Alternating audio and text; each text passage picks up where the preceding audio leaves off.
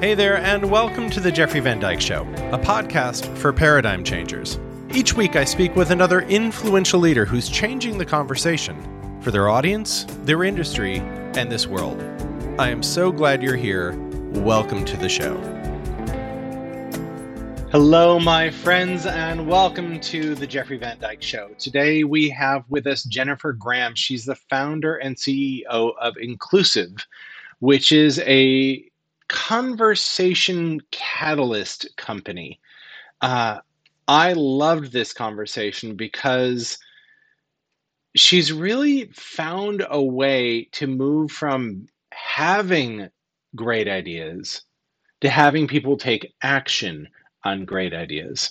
I believe that if you have a big idea, if you have a vision for the world that you are trying to get people to engage in, to take ownership of, and to help proliferate in the world, causing real change, this conversation is going to be of great interest and importance for you. So just a little bit more about Jen. She's an activist, designer, social entrepreneur, as I said, the founder and CEO of INCLUSIVV, which is bringing diverse voices together for conversations that matter. INCLUSIVV is a certified woman-owned business and certified B Corp with the purpose of designing a more inclusive and sustainable world by using the art of conversation to drive lasting change. Jennifer Graham is graduate of the Techstars Social Impact Program, City of Atlanta's Women's Entrepreneurship Initiative, Center for Civic Innovation Fellowship, and the Blackbaud Social Good Program. As a social entrepreneur, Jen has been featured as a 2020 World-Changing Woman in Conscious Business by Conscious Media Company and recognized by the Atlanta Business Chronicle as a Small Business Person of the Year Rising Star in 2019. We had a blast in this conversation and really getting into how to use the art of storytelling, not to just tell your own story, but to get people engaged in the story and help change it. That's what this whole conversation is about. I hope you enjoy it. All right, Jen Graham, thank you so much for being here. Here's what I love in my preparation for this conversation is seeing the multiple ways to frame the same work.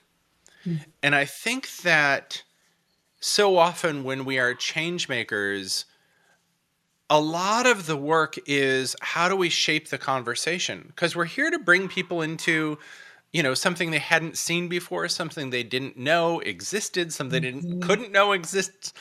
But sometimes it takes like some work, some iterations of like, how do I frame this? How do I talk about this? How do I match the value I know is in this work with the value people are looking for in the context of their lives or their work? So let's start here. Tell us just a little bit about what is INCLUSIVV. What do you do? What's the work? Just get us inside your world. Thank you so much, Jeffrey. Wow. Well, INCLUSIVV is an engagement platform that is all about bringing diverse voices together for structured conversations on the most pressing issues of our time. And our goal is to really be the point of integration between an idea or a fact or a story or even an important topic and the action associated or that is necessary in the world. And what we have built is a way to move from action or from awareness to action is through understanding. And oftentimes most trainings and most ways people find out about things is through monologue, through one-way communication that lacks the context that we really need to fully understand and unpack an issue that has various complexity and kind of pulling the onion apart. And so by gathering around in a dialogue with different people from different backgrounds and perspectives and industries, we can really examine a topic and walk away learning so much from this peer-to-peer dialogue. And we can curate specific actions and next steps afterwards that harness that energy in a really productive way. I love that. I think so often there's a lot about seeking to create understanding. Yes. but there's often not quite as much like what do we do? Okay, we know what the problem is, or we understand something at a level we didn't before, but what the hell do we do with it? Now what? Right. Now what? And I Mm-hmm. think that's often missing. I want to get more into the structure of the conversations and how you built this conversation technology. Yeah. But before we go there, I want to get into this monologue versus dialogue, because you Mm-hmm. used to run TEDx in Mm-hmm. Atlanta. Is that right? That's right. Yes. For TEDx like Atlanta. six years. I was a co-organizer, and my job was originally to coach speakers on how to give the talk of their life and boil their life's work down into 18 minutes. And Right. so trying to kind of get to the heart of the core, and it was all about storytelling, and the best presenters, whether it's Sir Ken Robinson that I got to work with or others, it's all about a string of stories. And I also appreciated the structure of great presentations. I learned from the best speakers at TED. Even always follow a structure that also mimics the hero's journey that we also see in the movies and in any great play. That the three big acts, and so that this my background in almost conference organizing and speaker preparation and curation also goes down to how do you communicate ideas clearly and authentically and move an audience to really feel like they are part of it, and then can take them, whether a key learning home with them or even dive into a dialogue afterwards and bring it to. So those, I can get into the structure of a conversation follows those kind of essential three big questions that we ask, and kind of walk through this shared experience together. What was missing for you in the work you were doing with TEDx? Yeah. Ooh. I would say to your point earlier, it was about the what's next. I would spend weeks, months planning these conferences, curating the audience just as much as I would curate the speakers on stage. But yet the TED format and structure was set so that we were not even allowed to engage in Q&A. We did it and we got our hands slapped, actually. So we were being watched, and they really only wanted ideas worth spreading, but they didn't necessarily want to move ideas into action.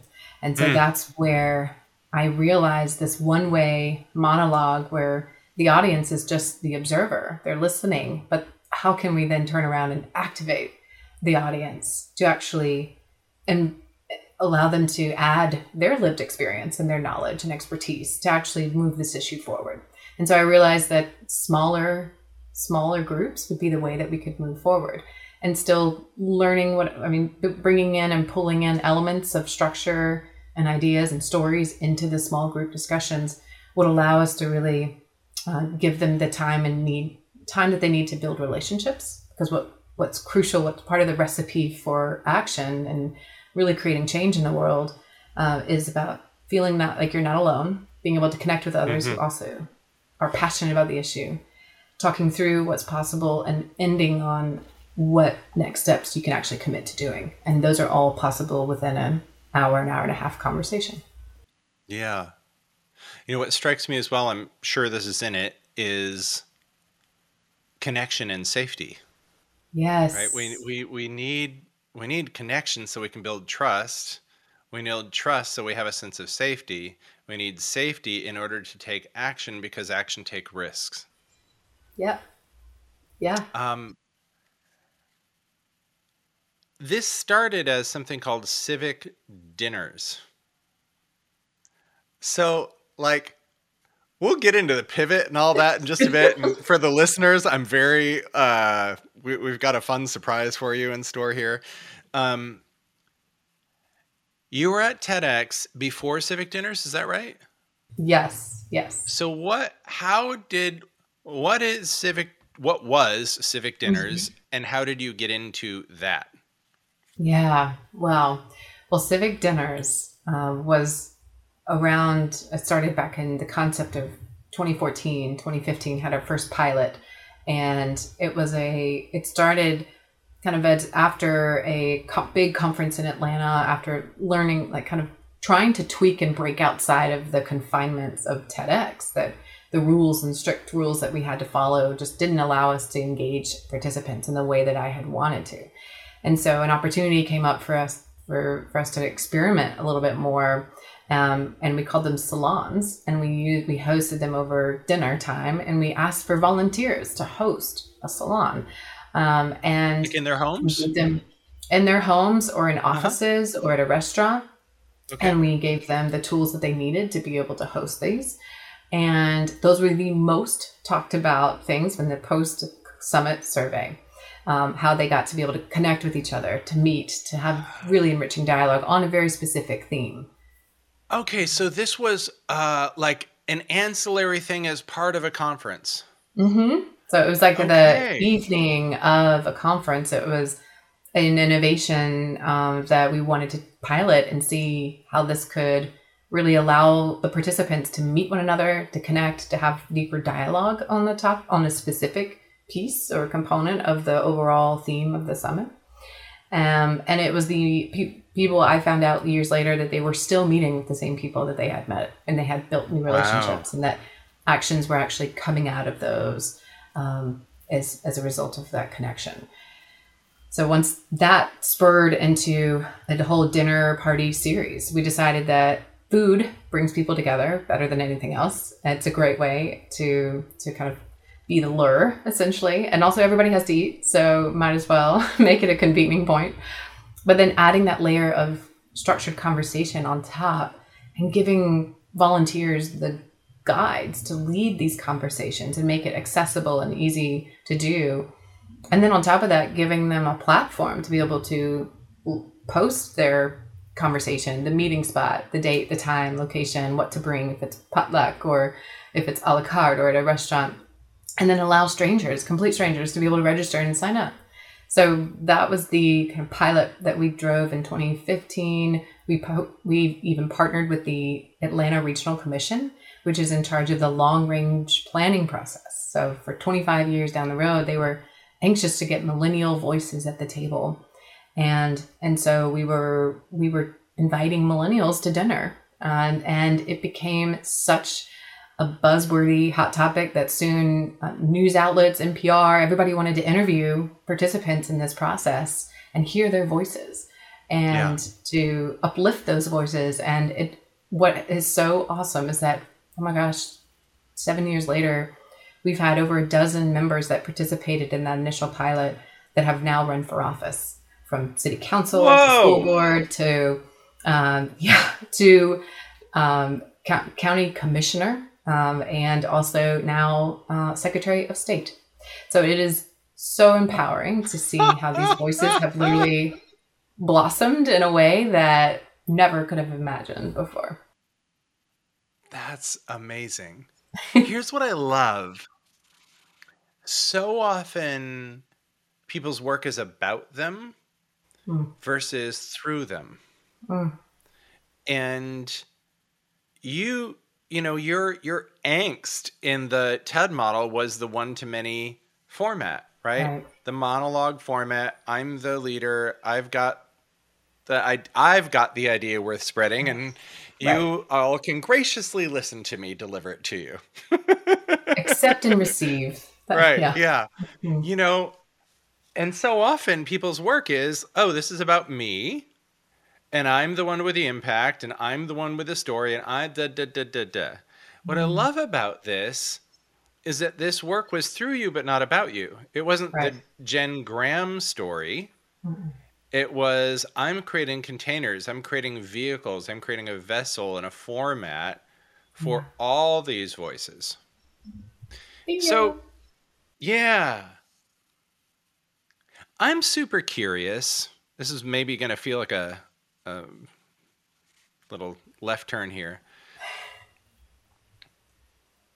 What was your childhood like? Like, did you feel heard? What's your relationship to having a voice and being heard? Whoa, wow. That is such a good question. I'm going to steal that for one of our topics. But wow. I will say, I grew up knowing, so my father's an entrepreneur, and my mother grew up and became the chief human resources officer for the state of North Carolina. So the legislative branch, so very government HR leader, and my father an entrepreneur, and I'm now a hybrid of the two in the HR tech world, which is ironic. But I'd say I think profound experiences for me felt like I knew that if I asked the right questions or went to the right person, I could probably get what I needed in order to succeed. I felt like I was pretty self-sufficient and throughout life, and very privileged with that. I never had a problem going up and asking for what I needed or wanted. And so I realized, though, not everybody felt the same way. Not everybody knew that they could go and ask for certain things. And so I started to wonder if it's just if what people were needing was just permission to ask and permission to share. And then the community will rally around it and move forward, and permission to lead. And so I wanted to create a space where people feel like they can lift each other up and support one another. And I feel like, as a community organizer, I had my first civic win in a way where I had a bike accident. That is literally what propelled me into advocacy. I was on a different career path in 2014 or even 2011. I was planning to be a graphic designer and just to, have the cushion life of being an artist and just hanging out with other artists. But I had a bike accident that propelled me into wanting to make Atlanta more bike friendly, which was an uphill battle. And I will say after an interview, I was able to find out that there were 200 other parallel grades, which is what I hit my wheel got stuck and I flew forward and broken arm and so forth. And so I found out that there were 200 other parallel grades around the city that had been on a list, and I got livid. And I said, you got to fix these or I'm going to make a big PR deal about this, basically to the right people. They fixed them within 48 hours and sent photos to prove it. And so I was like, whew, that feels good. That's a civic win. That's like, I asked for something, I got it. Ooh, what else? What else can we do to uplift and create a better city? And what I realized was that the city government is just overwhelmed. There are so many things that need to be fixed. And individuals, it's really easy for us to just point the finger and complain, because I'd complained about the lack of infrastructure in Atlanta for a long time. But I didn't do anything about it. And so by that one action of like, hey, you need to fix this, was just a nudge to the right people to fix it, and it was fixed. So I think sharing my story was a way of allowing other people to also step up and ask for what they need and want.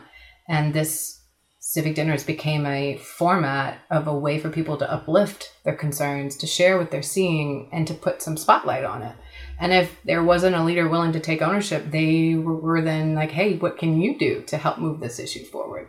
So it's really about lifting up levels of leadership and allowing everybody to participate in co-creating a better world. I love that you use the word permission, because what you just said, I had a bike accident and I was like, there's 200 of these suckers. But like, you also were raised, it sounds like, to go, I can shake the tree.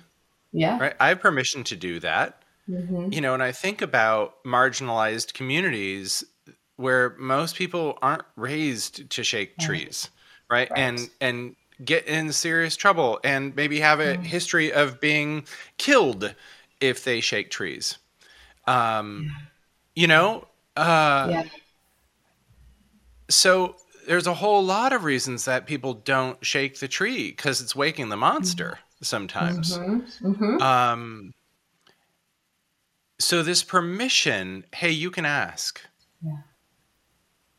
With entrepreneurs, one of the things I often think about is like, what's the permission you give your audience that they don't even know they need? Yeah. Right? Because a lot of times our role as leaders in people's lives is to open doors for folks, or to even show them where a crack in the door opening is. Hey, there's an opening there. Walk there.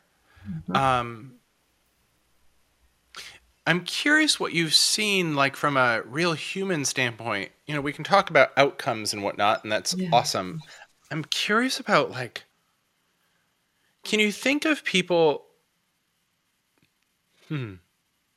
So this question is related to identity, because oftentimes I think not knowing we can ask for something is part of our identity. I am not the type of person who can ask for X. And maybe we come from a society and culture that tells me, if I have this skin color or this gender, or if I'm queer, or if I'm this or that, like I can't ask for that. I'm curious, in all these years now of doing this work, like, not the outcomes, we'll get to outcomes in a bit, but what have you seen change for people about their sense of self Mm. as they get permission to ask for what they want? Wow. Wow. I will say what changes about themselves. Well, I will say participating in a conversation where you don't know what questions are going to be asked until you hear them. And it's in a group and it's designed that way to really create that brave space for people to feel vulnerable and to respond in real time and to really think about their own lived experience. And so sometimes these questions are asked that they've never thought about before, myself included. And it forces you to kind of go back in a Rolodex of your life experiences and stories and memories. And sometimes you've never said something out loud before. And so Yeah. even your unconscious hasn't heard it, or your conscious self hasn't heard it. And so it's almost therapeutic in that way, where people reveal things to themselves that they didn't even realize that they knew or felt. And then to hear other stories that are also equally as in the moment and inspiring and like, aha, whoa, firing off at all on all cylinders. It is such a transformational experience for so many because of that. And we go deep pretty quickly because we create the common ground rules and safe space where what is said here stays here, but what is learned here leaves here. So it's about Hold on. What is said here stays here, but what is learned here leaves here. That is so good. That oh, is thanks. so good. Oh, what a framework. Oh, thanks. I love that. Hmm. All right, good. Sorry, Yeah. I just had to stop there for a minute. Well, I love it. I love it. It's and that's the truth, because we don't necessarily want to take someone else's lived experience and put their name attached to it, but we can leave with the concepts and the aha moments and the quotes and the just inspiring moments of truth and learning moments that we can walk away with and teach others. And so I think that's often what happens. And so I think there's a couple kind of moments of transformation that happen in real time during a conversation. And then I think there's the after effect. All of us process thoughts and ideas and emotions differently. Some are like, I happen to be one of those that I get an idea from the universe, boom, I say it out loud, boom. And it's like whew, straight through me, no control sometimes, no filter. Other people, though, have to process, and it can take a month for them to have that kind of, whoa, okay, aha moment, and I get it. And so we allow time to pass while we are collecting their thoughts and ideas, and always invite them to come back and share their story or commit to some kind of action or follow through or take that next level of engagement that they may want, whether that's hosting their own. Sometimes people feel empowered now that they participated, that they want to give other people the opportunity to have their voice heard on the issue. Mm-hmm. And that's a big ask that we have, is like part of that community organizing model is built into this. Once you attend, now you can host. It's not so scary. Mm-hmm. It's not so hard. Everybody can do it. Here you go. Here's the toolkit to do so. Yeah. Speaking of the universe, how does that voice occur for you? What's your relationship to it? When did you start learning to listen to it? Like, what's that world like for you? Oh, wow. Okay. So I I've become really interested in intuitive astrology, and also kind of listening to it. So I have an intuitive astrologist that I meet with regularly, and I actually got to speak with a medium who is really advanced in her ability to listen and see. And she even expressed that there are some that are, I remember in our first session, there were 13 guides that are advising me through the universe, through a voice. And some are recognizable global leaders that are like, what?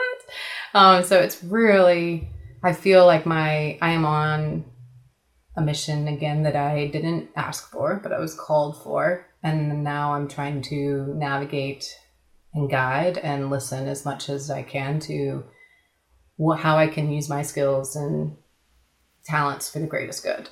And yeah, shepherding that process. So I as far as my practice, I'm getting better at listening. I try to meditate. I also have a few this is a gift that my stepmother gave me, but this mystic art medicine card deck, which is a great way of kind of tuning into the superpowers that we all have, but rarely access or think about. And so, yeah, I just started. Here's my sense of you. Yeah.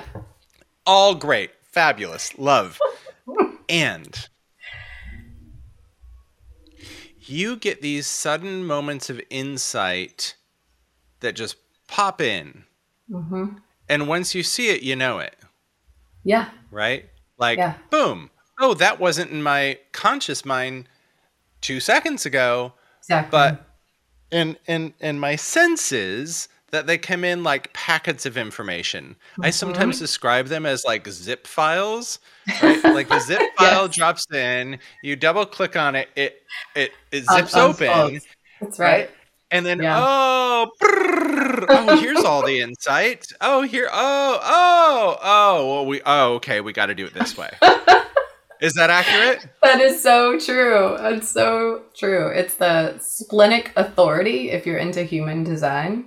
Yep. It's the instant download, and that it's like I see it, I hear it. Okay, cool. It makes total sense. And then my instinct is to immediately apply it, which has some complications if you have a team. I love it. I love it. I think a big part of what I love is, so we'll get into this here in just a hot second. Like you now actually have like a corporate tech company. Yeah.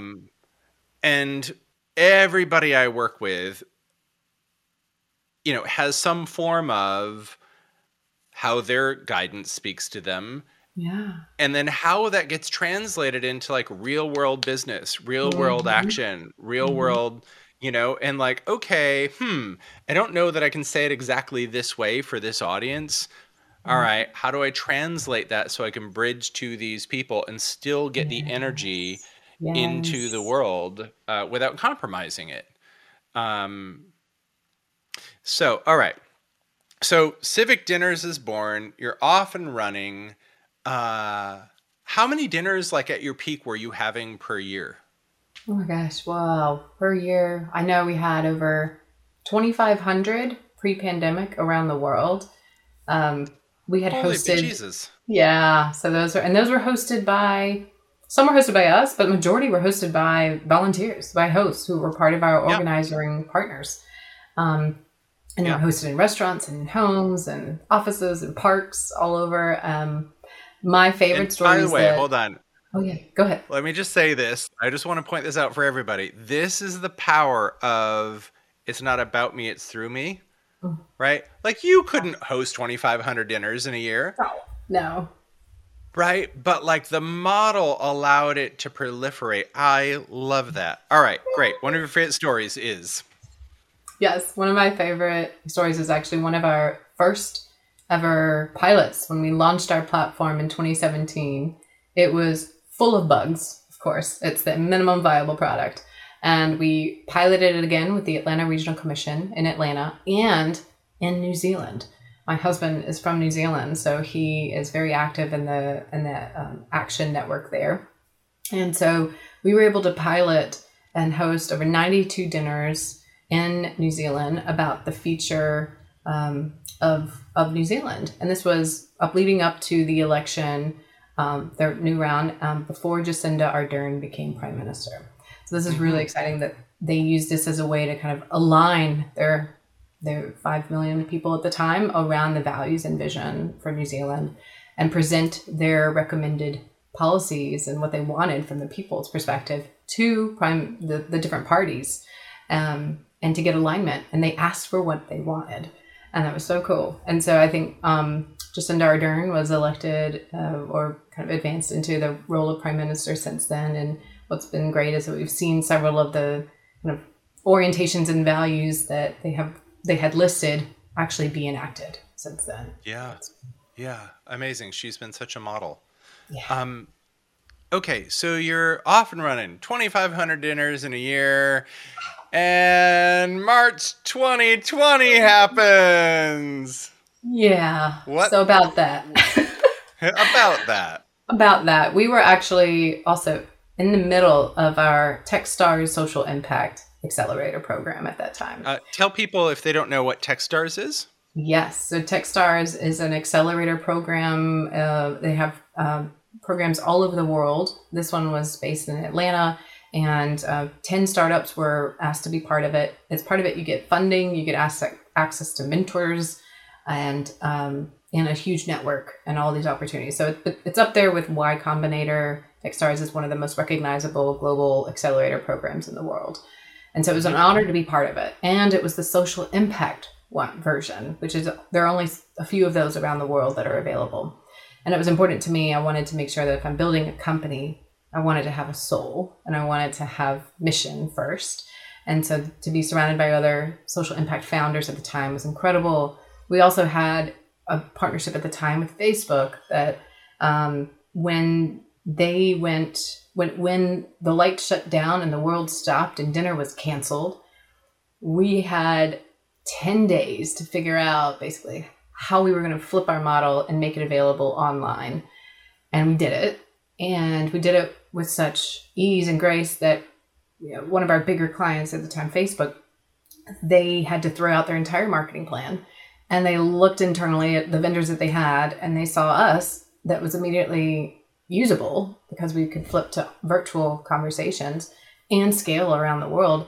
So they helped scale our platform and doubled down on us and helped translate our site into 11 languages.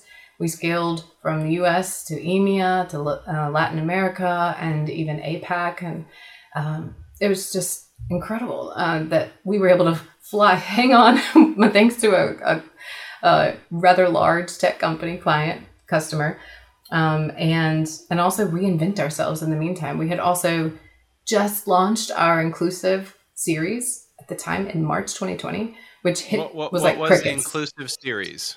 Yes, the Inclusive series was a collection of conversation topics related to diversity, equity, and inclusion within the workplace and within communities. And it topics from bridging the racial divide to belonging to allyship and unconscious bias and even all the heritage and cultural heritage moments, even mental health. And so we launched it in March of 2020, just before COVID. And so HR as leaders, dinners. But also, they were originally going to be used as actual kind of conversations held over meals, but we could still enable these to happen at the time it was just online. I mean, in person, and then we flipped online. So both while we were right on the money as far as the theme that 2020 would revolve around as far as inclusion, and our model was not the right one yet. So we leveraged we learned a lot in the going online. We flipped our ability to be able to encourage people to host during lunch. And then we also realized we needed, the name Civic Dinners just wasn't quite resonating within the corporate world. So with dinner canceled and with civic being so specific to cities and municipal planning organizations, which is where we started, it just wasn't resonating. So we decided that we would go back to our core, which our purpose statement had always said, we are here to create a more inclusive world. And so inclusive was the heart of what we had always been about, making sure that everybody has a voice. And so when we went to go rebrand, it was almost a no-brainer that inclusive, with two V's, also symbolizing kind of peace building and bridge building and doubling down on conflict resolution tools for greater use around the world. But so that our name change didn't happen until mid-year of 2021, as we fully kind of made that circle. Let me ask this. Before March of 2020, were you already starting to move from civic into corporate or enterprise? Like, was that a move that was already in motion? That was in November of 2020, November 2019. That's when we soft launched our inclusive series at a conference at the Georgia Chamber of Commerce for the Diversity, Equity, and Inclusion Summit. And we presented that, and we had like 60 HR leaders that were desperate for information on this. They were looking for conversations around belonging, around bridging the racial divide. Like DEI had just started becoming really something that had interest, but not a lot of budget. And so we were really trying to come up with ways that we could serve them, from content, giving them the content and the tools to host these internally, with food or without, over conference, over lunch, like really trying to flex. And so as we entered Techstars, we were also receiving feedback from customers that were part of that or interested. They're like, yeah, I think you're going to need a name change. And that also, in the startup world, name changes are totally common. Airbnb did it.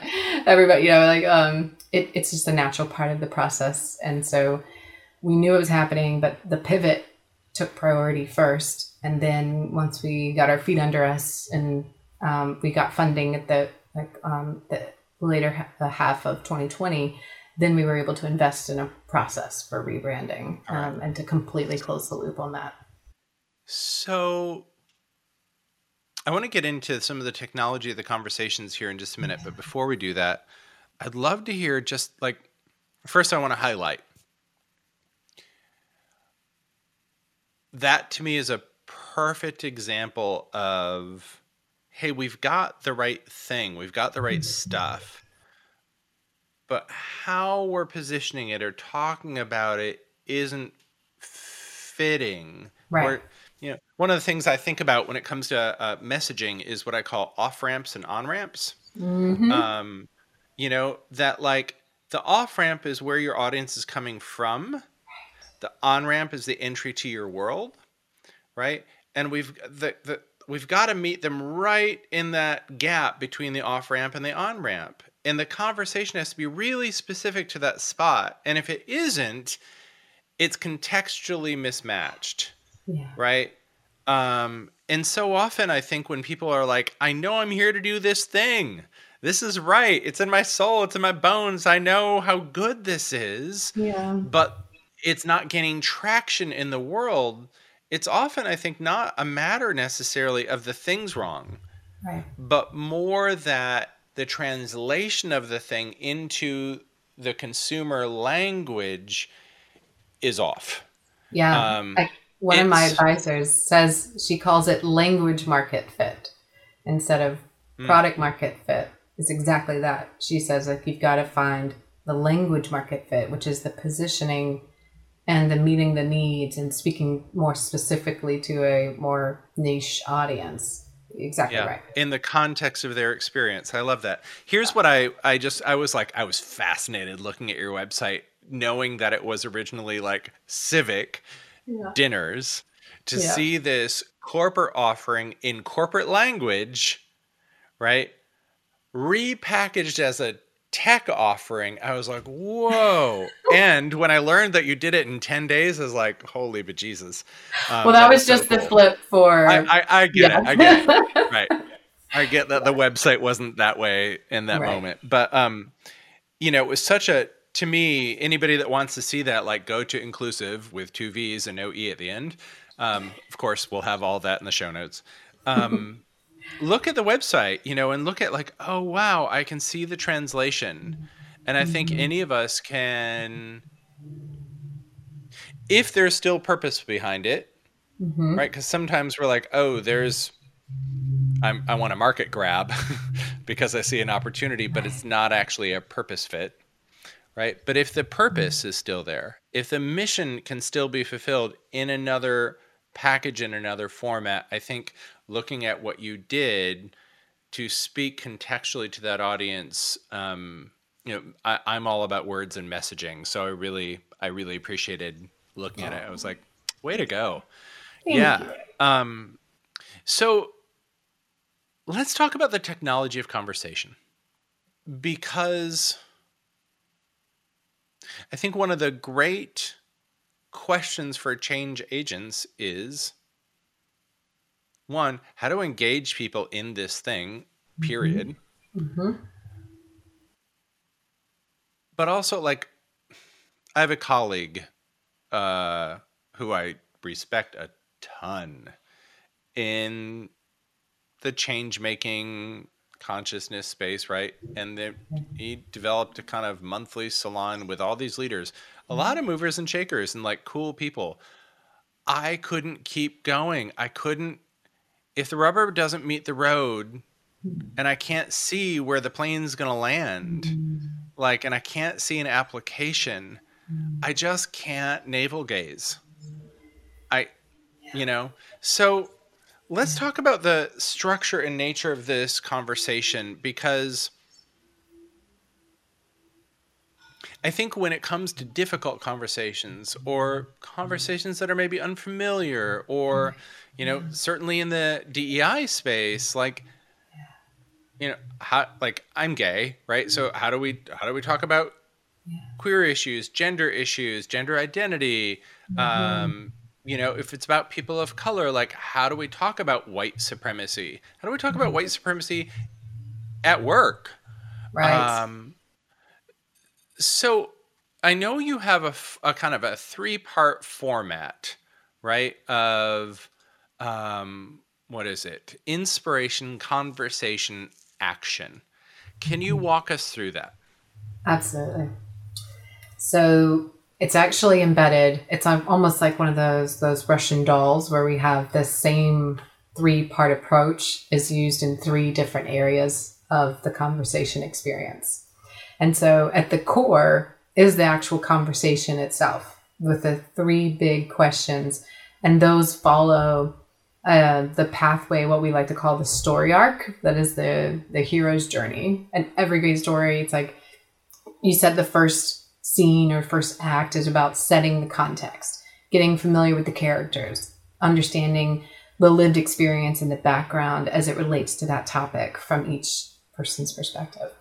And then the second question, it really gets into the tension point, why we are convening. If there's not tension or a problem to be resolved, why are we even having this conversation? So it's about that complexity and being able to look at the topic at all different angles and viewpoints, and that tension between kind of what we know and what we don't know, or what we want and what we have now. That gap is what drives us to the urge for resolution. And that last question, question 3, is about finding ways to empower ourselves or each other with the specific actions and behaviors, or uplift things that we can do to actually move this issue forward. And so those 3 ways are how whether it's inspiration, being inspired by someone else's personal story. In classic community organizing, that's called the story of self. This is how you get others to build empathy and trust with you. The second one, the story of us, is about the shared sense of passion, the shared sense of tension, and that, yes, we agree this needs to be resolved. And then the last one being the story of now, the sense of urgency. And so then once we have that, okay. I just I was watching a clip just last night of Cory Booker using his time Yes. in the Senate, hearing well, not hearing, but in talking to Ketanji Jackson and his story of self about Mm-hmm. being the fourth black man in the Senate, right? Of how he got there of when he first got there, somebody that, I don't know if they were a janitor or they worked there or what, he didn't name what their job was, but he talked about the people that were there after people went home. And how this person came up to him and was trying to get words out and just broke into tears. And he just hugged him. Right. And that was a story itself. It's so interesting. This is like a 10-minute clip. I'll see if I can include this in the show notes too, because I'm listening to you. I'm like, holy cow. Yeah. And last night I went to the gym after watching it, and I was driving home and I was like, holy cow, he's a good politician. Yeah. Because it sounded just like he was having a conversation with her. Yeah. But he knows that the world is watching. Yeah. Right. So, he starts, I am not going to let anybody steal my joy of this moment. Right. And he goes and tells the story of himself. Then he tells the story of us. Mm-hmm. Right. And he talks about her and what it took for a black woman to get where she is. And saying, hey, I see my mother, I see my cousin, I see my sisters in you. Right. And then he goes into, I see the story of now. Yeah. Why to elect her, right? Why we need her on the Supreme Court. Yes. And in that 10-minute clip, it is a monologue because of the nature of how the Senate's set up for it, right? But it is story of self, story of us, story of now. I'd never seen it that way, but there's the architecture. Thank you. That is the architecture. And I learned that from the godfather of community organizing, which is Marshall Gans. He teaches at the Harvard Kennedy School of Government. And he uses that structure as part of the public narrative and trains organizers and politicians on how to leverage that. Because that's what moves people. It's the secret sauce for how to persuade and get people to follow, and because it requires that story of self and connecting. It's not just you, it's us, and like connecting it to everyone, and then putting a sense of urgency on why now, why should you take time out of your day to help move this right now, because time, competition with everything else is going on is most of the reasons why we don't take action. Yeah.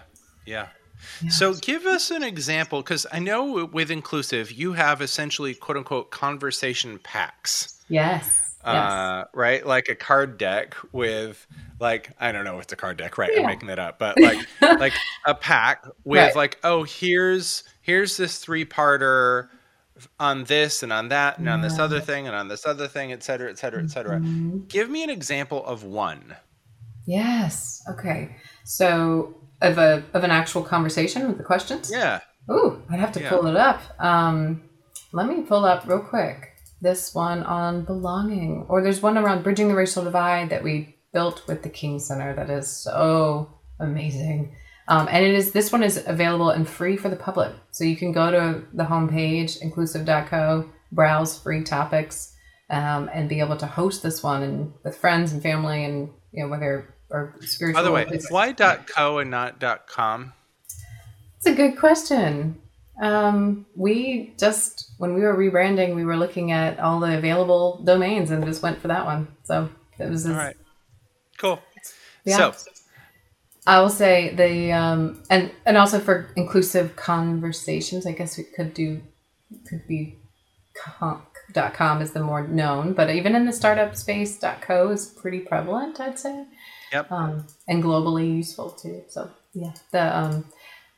But let's see. Let me pull this one up, the full topic catalog, and then I also want to get to your question too around what how this is used, how we leverage the whole inspiration actually before the conversation. So we have a whole kit of read, watch, listens, or inspiring quotes or facts or stories, even if it's a short clip video that we send people when they register for a conversation, so they have a little bit of context and inspiration.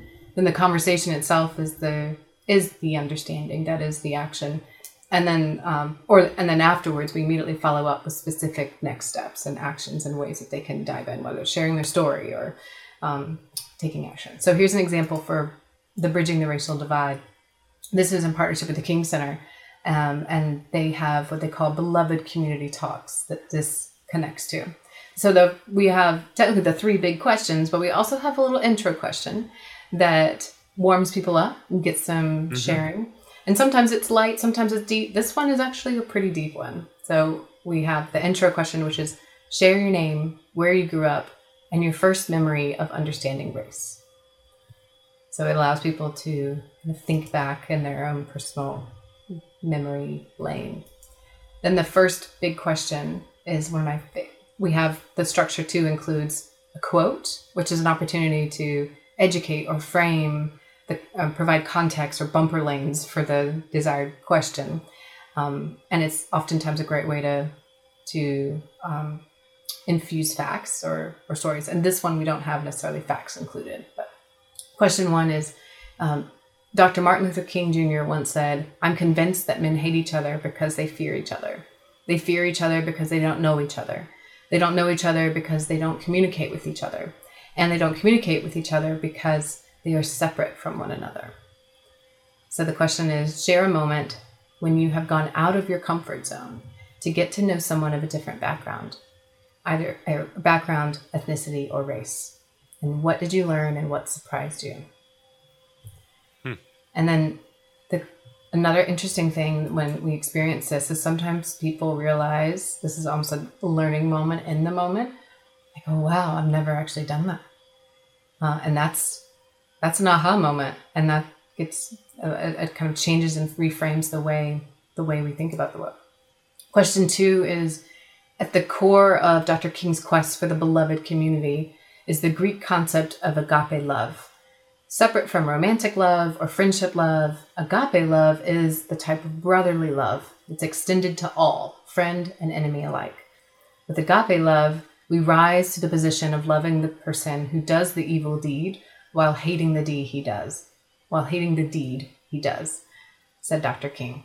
If I respond to hate with reciprocal hate, I do nothing but intensify the cleavage and broken community.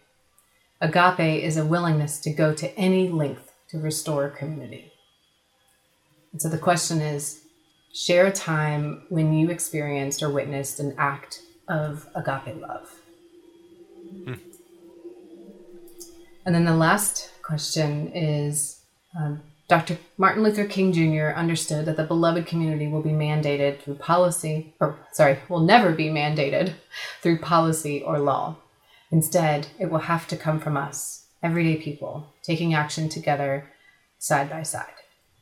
And so the question is, what's your vision for society free from racial division? And what's one action you can take or would like to see your workplace, school, or wider community take to move this vision forward? Awesome. How long does each person get per question?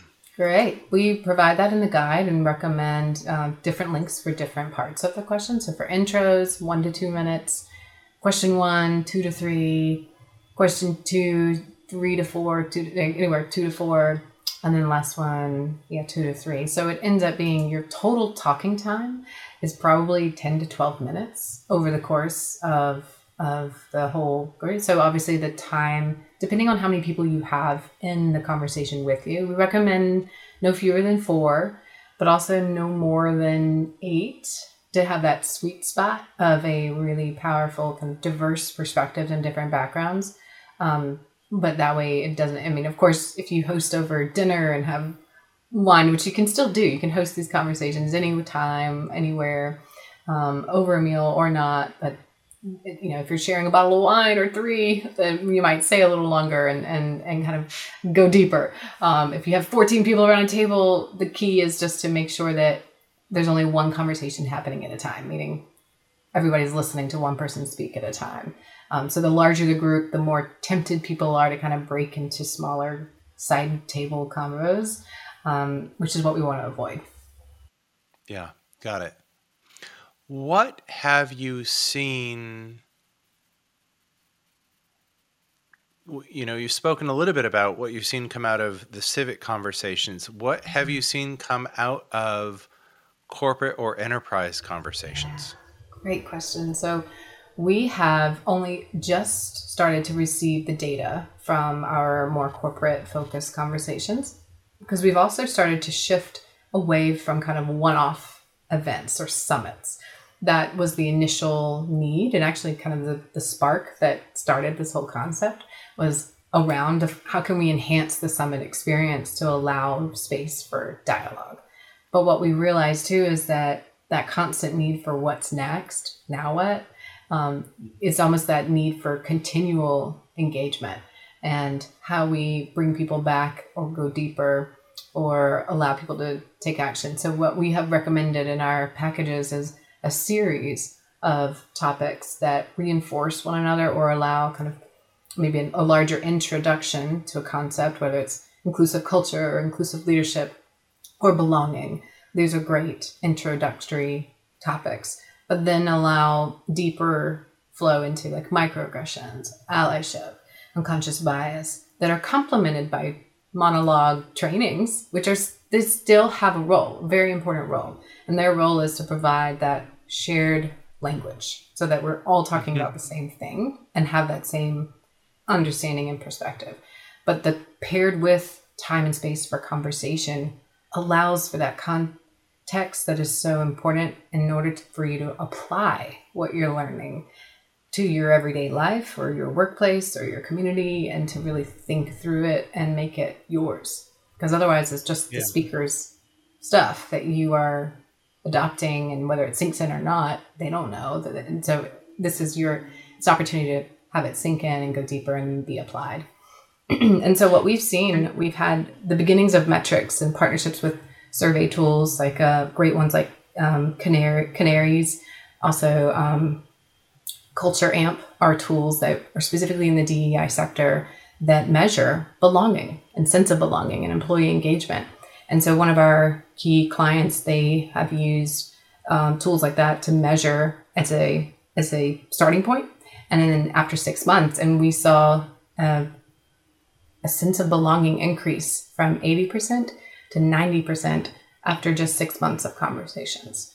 And so we've seen that also in terms of what companies care about, is that translates into a savings of almost $500,000. Almost $500,000 for an organization of their size of 500 employees or so. And that's even greater. It's basically about $5,000 per employee. If they feel like they belong, then they're more productive, they're less likely to leave, and they're more likely to be retained for a longer period of time.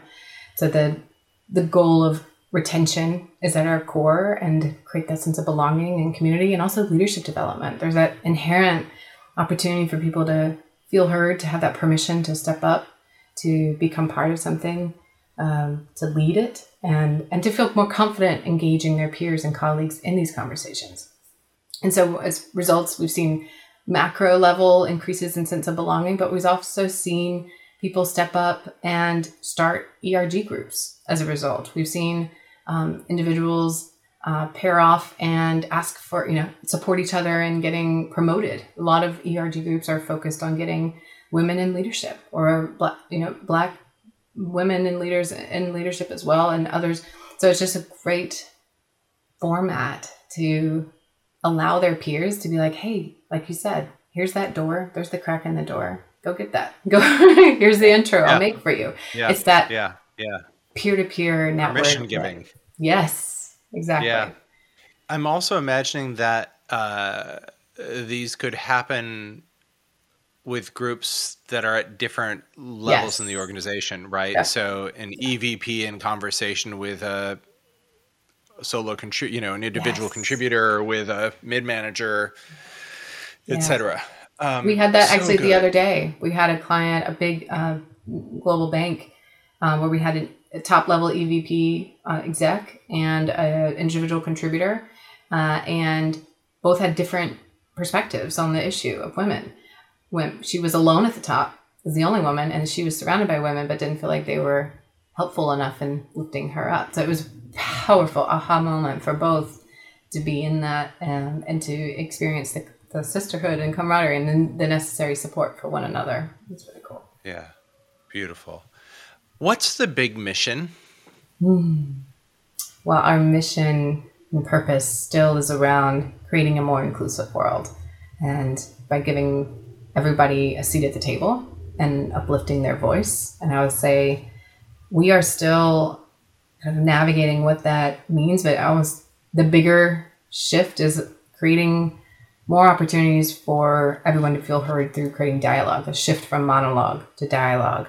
I have ambitions of seeing this in countries as a new form of civic engagement, of a way of being heard and uplifting voices and perspective from different neighborhoods. And also pairing with authors to help bring these big ideas in their form of book or even podcasts, and giving people an outlet and a tool to connect with others who care. And we're launching soon like book club discussions and what that might look like, and how we can bring really big ideas and influencers that are socially driven, social impact as at their core, and be able to drive and build movements out of this. So I love it. I love it, because how do you get people to engage with your ideas? Right. Like my work, for example, I'm gonna write that very down. much like your work, and Yes. everybody I know that I work with, none of us are doing our work because, like, I don't know, we just thought it was a good idea one day. We're Yeah. doing our work because it came and grabbed us, Yeah. right? And said, Exactly. you do this thing, and so rather than like, it's me, it's often like, I'm here to shepherd this thing into the world. Yes. That said, often the format is still the monologue format. I know I do a ton of monologue, right? As a speaker and teacher and blah, blah, blah, blah, blah, blah, blah. Yeah. So I love that this isn't an either or, Right. that it's a, here, let me spark something. Mm-hmm. Now let's move from dialogue or monologue to dialogue, Yeah. and from dialogue into action. Mm-hmm. So good. So good. Hey, if people want to, I'm imagining there are going to be people that listen to this, and probably also in other parts of your world, that are going to hear this and go, ooh, I see an application for this. Yeah. Yeah. I see, just like you said, authors with Mm-hmm. authors, right? Podcasts and whatnot. Like there is a niche application. Right. If somebody has like a niche application that like, oh, wow, this really inspired me, I can see the value of this, what would be the next step? Oh, wow. Reach out to us. We are, bring it on. I'd say just reach out to come contact me on LinkedIn, Jen Graham at Inclusive, 2V's, no E, or go to inclusive.co, opportunities to learn more, contact us through a contact us page. But I'd say like we're open to it. Obviously, as a startup, we have limited resources, so we have a big roadmap that we see for the next 3 to 5 years of different experiments that we want to roll out and test. And like you said, niche focused market, but book clubs seem to be the next big one. We've already half piloted it with the book with Dr. Perry and Oprah. And then we have another one that's coming out. Yes, the What Happened to You, so relevant. Yep. And so now we're going to be rolling out a big one in April around Parent Nation. So this is it's directly tied to some of the work that we're leading here in Georgia for national conversations. But I think we find there's an opportunity, whether it's even documentary filmmakers have reached out to us asking us if we do screenings and discussions, and we absolutely want to. We're building the processes to put those lanes in place. Awesome. Beautiful. And people can also go to inclusive.co, and there are some free starter packs. Yes. So I would say, here's my takeaway. If you want to have a unique application for this, go try one first. Go try one first. Grab a free starter pack, have an experience, invite people over for dinner. Get them on Zoom, and then go to inclusive.com and follow up. Jen, this has been so delightful. You've given me so many ideas, and I am so inspired by this translation of an inquiry. How do we get people into dialogue, and from dialogue into action, into structure, which is, let's learn, right, from different disciplines of like what builds connection, what builds empathy, what creates belonging, how do we move people from separate to together and together into action, and from that structure into avenues for deployment in the world. So it's just I'm so delighted. It's such a pleasure to know you and know that this exists in the world, and I wish you all the best. Thank you for being here. Thank you so much, Jeffrey. Well, I can't wait to have you over for dinner or a virtual Zoom. I'll invite you to the next conversation that I host. Sounds good. That right there is the wine closet. Yes. I love it. That's my kind of dinner. Thank you. All right. Great. Thanks so much. Thank you so much. Take care. Hey there. Thanks so much for listening in. If this conversation was powerful, if it stirred your soul or inspired your journey, then be sure to share it with a friend. Just copy and paste the link wherever you're listening to this podcast and text that link right now to a friend that you think would be inspired by this episode. And if this is your first time here, be sure to click that subscribe button over on Apple Podcasts, Spotify, and I'd really appreciate it if you'd leave a rating and review so I can get to know you and your thoughts better. To learn more about the work I do with emerging and established paradigm changers, go to thecourageousmessenger.com. That's all for today. Thanks so much for being here, and I hope to see you in the next episode.